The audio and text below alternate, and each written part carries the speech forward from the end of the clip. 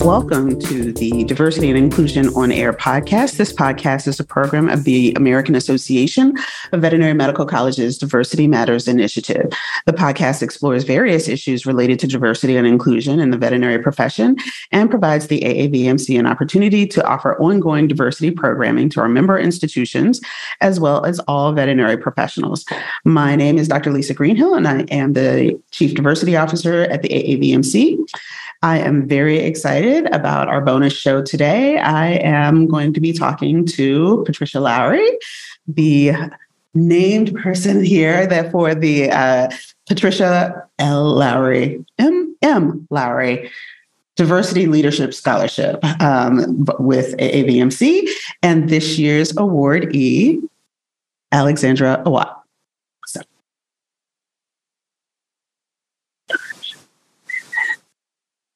Yeah. How'd you know that? I saw the public.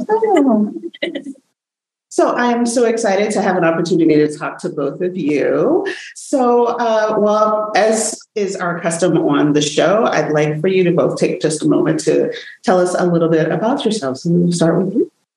Good morning. Sure. This is morning. Thank you, Lisa, for doing this. A little bit about me. I am formerly of Michigan State University, retired several years ago, then failed the retirement and continue to do the work. So I spend as much time as I can afford helping institutions consider how they can continue to grow and be inclusive in the process. Alexandra, why don't you tell us a little bit about yourself? Yeah, so I'm a third-year veterinary student at Tufts. I start clinics in about a week, which is super exciting. So this is kind of my last hurrah before the stress. I'm pretty involved on campus. I co-founded the Latinx VMA chapter at Tufts, and I use that to start a Spanish course for our students, so that way they're prepared to communicate with Spanish-speaking clients out in the work field. Wonderful. Wow, that's so great. So I think what we want our audience to know today is that Alexandra is this year's Lowrie Awardee, Scholarship Awardee, but not just that. Wait, there's more. She is also one of 18 students nationally who was also awarded the new Merck Animal Health Diversity Leadership Scholarship. And so the combined award, I believe, is $11,000 for this year. And so we're very hopeful that provides you some support. But the scholarship committee was so impressed by the work that you've done at Tufts. And so you've told us a little bit about, kind of a little bit about your journey. Why don't you tell us a little bit about your backstory? How far back? As far back as you're comfortable.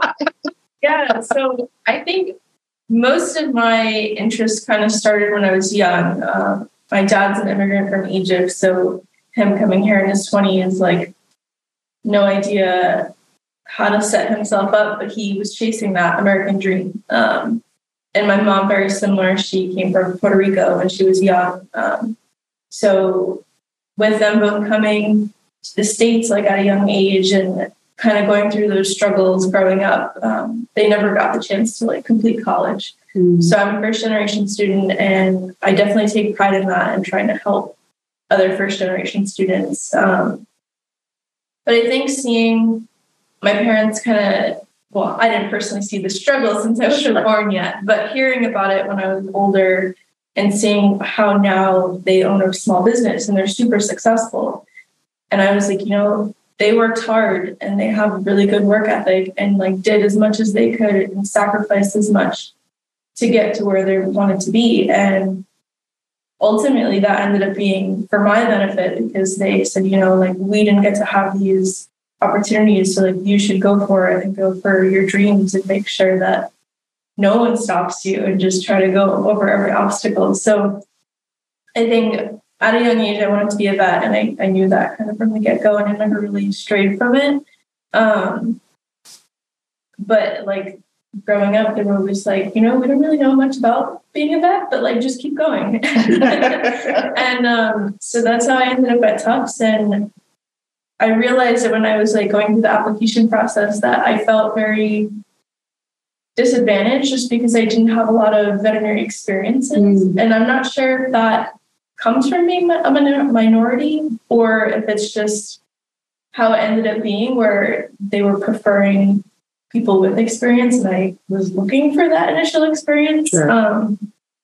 So I honestly didn't think I was going to get into vet school the first try, but I did. And I think throughout my time at Tufts, I've realized that when I'm out in practice, especially because I want to be a practice owner, I want to make sure I have those opportunities for the students that don't have experience but want to learn more, because you don't know if that's what you want to do until you see it firsthand. Yeah. So, and especially again, going back to the minorities, just making sure that they're looked out after.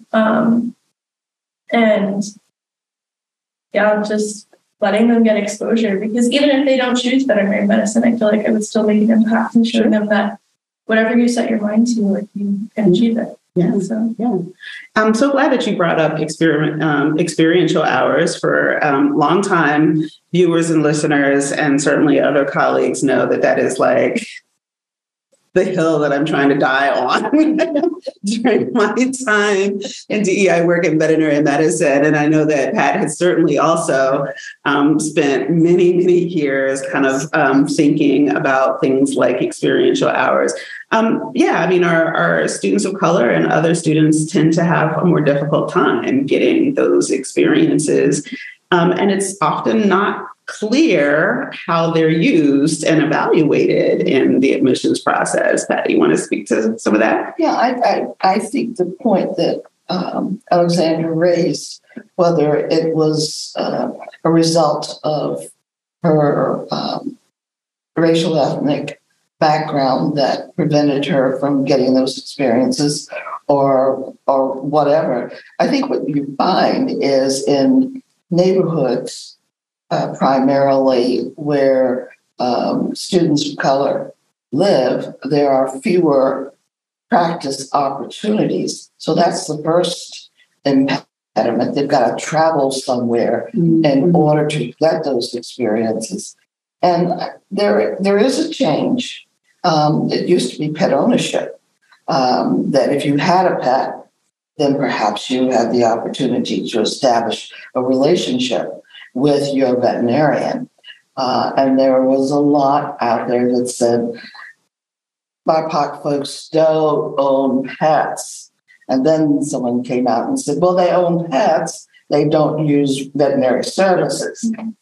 I think if anyone walks down any major street today, on any given day, between 7 and 8 in the morning, or 6 and 8 in the evening, and certainly all day on Saturday and Sunday, you will see a plethora of folk of all groups walking, not just one, but perhaps several, visiting with doggy parks, doggy dates.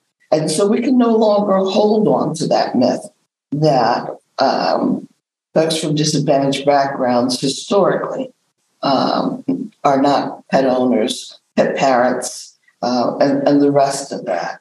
And so the fact that you still want to create an opportunity for youngsters to be part of the veterinary experience so that they can see what happens on the other side, I think is very credible and will be for some time. I think Lisa, the data supports that. Where the line is not moving, it's not moving down. No, but it's incrementally 3% to 3.2% to maybe almost 4% now. It's not moving. Best news is it's been consistent, no matter what the other pool has done. Yeah. The bad news is that there isn't some sort of upward trajectory that shows significant interest, but I think it's coming. Yeah. With folks like Alexandra, it will come. Yeah. It will come. Yeah. So, Pat, you've had this scholarship named for you for at least little over 10 years. So, yes. Time flies when we are having fun. And this year is the first year, though, that we have moved to make it an annual award. So it used to be every other year. So I'd just like to kind of have you, what does it mean to you to have this award named after you? I was definitely not anticipating that question. Those in the audience who know me know that I'm not usually stuck for words. I'm excited. I think that's the best way to describe. I feel I'm grateful and most appreciative of the honor. Certainly, the honor that I was appreciative when it first happened, and I've never gotten over it. To be honest, and I don't want to get over it. So let's be clear about that as well. But I'm excited every time I get the honor to meet the recipient. There is so much that they have to give and to offer. And I'm just drinking at the well of the next generations that are coming along that are in an innovative way continuing to do the work. This is, as we have had other conversations, this is a long journey, and we make a choice to be on this journey. And for those of us who, in terms of veterinary medicine, long in tooth, we need to. We have a job still to do, and that is to encourage our younger generations, our new graduates, that it is all worth it, even on critical times. It is all still worth it. Yeah. So we're filming during the last day of Catalyze 2023, and while the recipient and Pat usually have a chance to kind of connect, at least by email, the two of you had an opportunity to really spend some quality time, and they're text buddies apparently now, which is so cool to kind of see and to kind of watch this experience kind of blossom. So I'm really interested, Alexandra, in hearing about kind of each school could only nominate one person. Were you surprised that you were nominated? And kind of, what did you think about all of this hoopla? I was surprised, but at the same time, I kind of wasn't. Just because the administration who put together the application on my behalf, they've seen me since first year, and they've seen how I've developed as a leader throughout the last couple of years at Tufts. So in that aspect, I'm not surprised because kind of they've seen more than what I wrote in the essay to begin with. But at the same time, I was surprised because there's like 100 people in every class. So it's just interesting that I was the one chosen. And I'm very much a behind the scenes person. I don't like being in the spotlight a lot. So this has been like a really big adjustment. But yeah, I think just receiving the scholarship, like I'm super humbled, and being able to attend this conference and just like learn from so many people and network with all the speakers and other attendees has just been a really great experience. Great. What did your parents say? They wanted to be here. Oh. Yeah, they kept asking, like, are you sure one of us can't go with you? And I was like, yeah, I'm pretty sure. Oh my goodness. Yeah.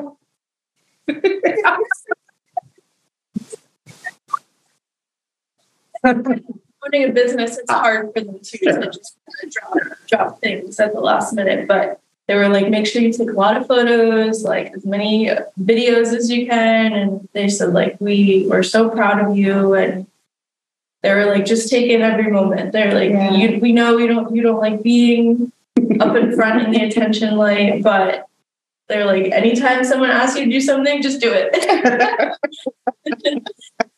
And what has it been like getting to spend this time with Pat? It's been great. She has a lot of words of wisdom. She knows so many people and has already kind of connected me with those people from day one. And I think it's just great to just meet who's behind it and learn their story too, because you've done a lot for the profession. And I hope to kind of continue your legacy. I'm counting on it. Oh, I'm loving the love fest. I'm loving the love fest. So you're about to start clinics, and so you've got this year all kind of planned out. And you say that you want to be a practice owner at some point. But what is kind of in the short-term goals besides just getting for clinics? Because that's a big goal. Well, how short-term? Let's say 5 years. Oh, okay. Well, right now I'm trying to finish the enrollment for the Spanish elective week for the current 4th year, so the graduating class. So that'll be in the next couple weeks. I gotta tell you, the fact that she has gone through the bureaucracy of any higher ed institution in order to get this through is an achievement in and of itself. It's not just the intent and impact. Yeah. It is the minutia and administrative minutia that she's persevered. Yeah. Dr. Sang, the associate dean at Tufts, we had dinner the other night and she was like, it was so easy for us to approve it because Alex had everything very organized, very neat. Like the goals were written out and like what the impact would be. And so she's like, it was a very easy yes for us. It was just kind of managing some budget things to kind of pay for it. But yeah, I think after clinics and graduation, I'd like to work for a non-corporate hospital just so I can get that business mentorship in addition to the medical mentorship. I'm hoping to become board certified in the American Board of Veterinary Practitioners. I think it's a great way for me to work towards access to care, just being able to provide like a step up from general practice with the certification and being able to offer those kind of, I guess, beginning of specialist work, because obviously I won't be a specialist in like internal medicine or surgery, but being able to provide as much as I can in-house so that those who can't necessarily afford it or they can't get to a referral or for whatever reason, they can come to me and I can do as much as I can with someone that they've worked with for a while. So it's so awesome. And so I would be remiss and probably shamed by some of my colleagues if I did not ask, might you consider a career in academia in addition to, the random thing? Hey, she got through the administrative program. So you already know how to do it. So. Yeah. So actually, I've had a couple, my stepmom actually has asked me if I wanted to be a professor one day. And I was like, I don't know, I just kind of see where life takes me. But I think being here, especially seeing Dr. Liddy Alvarez, I was like, she's like a new role model for me now because like she's a primary care veterinarian, but she's a professor and she's doing all these great things. And I'm like, maybe that's something I should really put into my goals and not just kind of like say, oh, I don't know, like maybe I should start working towards that because I think there's a great need for primary care professors in academia because I've heard from many classmates, like, I want to be a general practitioner. So like, why am I spending so much time learning these like nitty gritty things about like neurology, for example? They're like, yeah, I need to know the basics and I need to know the intricacies, but like the very specific things are like, I don't know, it just kind of is vague. And then there are certain courses, at least at Tufts, that I think would be better with a primary care veterinarian teaching it. And I definitely have voiced that a couple of times to some of our deans. But I think the problem is there's not a lot of people looking for those jobs. Yeah. So they're having a hard time finding people to fill the roles. Yeah. Wow. So stay tuned. Oh, yes. Now we know that there's a possibility we can recruit her. So and they're not mutually exclusive. They're not mutually exclusive. She establishes this clinic with a spectrum of care philosophy behind it, and she begins to hire new graduates. Yeah. Then she'll be ripe for academia. Yeah. Well, so both. You can do both. And I actually think you can do just about anything you set your mind to. So I'm very excited to see how you will continue to evolve in veterinary medicine. And I'm just want you to know I'm really, really proud of you. I'm really excited to meet you and to see what you do next, because I think that you're going to have an amazing impact on the profession. No doubt. No doubt. So with that, I will say any parting words that either of you would like to share with our listening, viewing audience.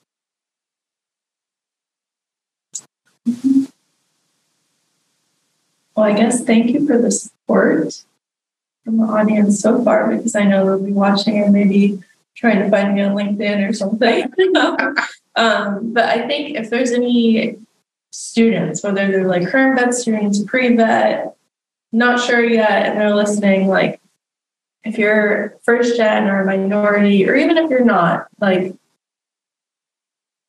really you can do anything you set your mind to. So I think as long as you have an idea, just connect with people, because even if someone you connect to doesn't have the answer, doesn't know kind of where to guide you, they probably know someone who will, and they'll be able to kind of network you throughout, because that's really the biggest thing that I've done. And I think that's how it got me here today. So great advice. And I can't add anything to that. I think this is a wrap. Thank you very much. Thank you. Thank you both for making time on this last day of the conference. Really so wonderful to have been able to spend time with you during the course of this week, both of you.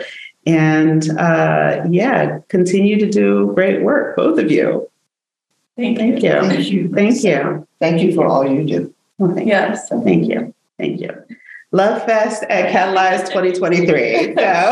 So with that, we will wrap this episode of AABMC's Diversity and Inclusion on Air. Be sure to subscribe to the show on YouTube or your favorite podcast app, and we will be back on YouTube and in your podcast feed soon. Thank you.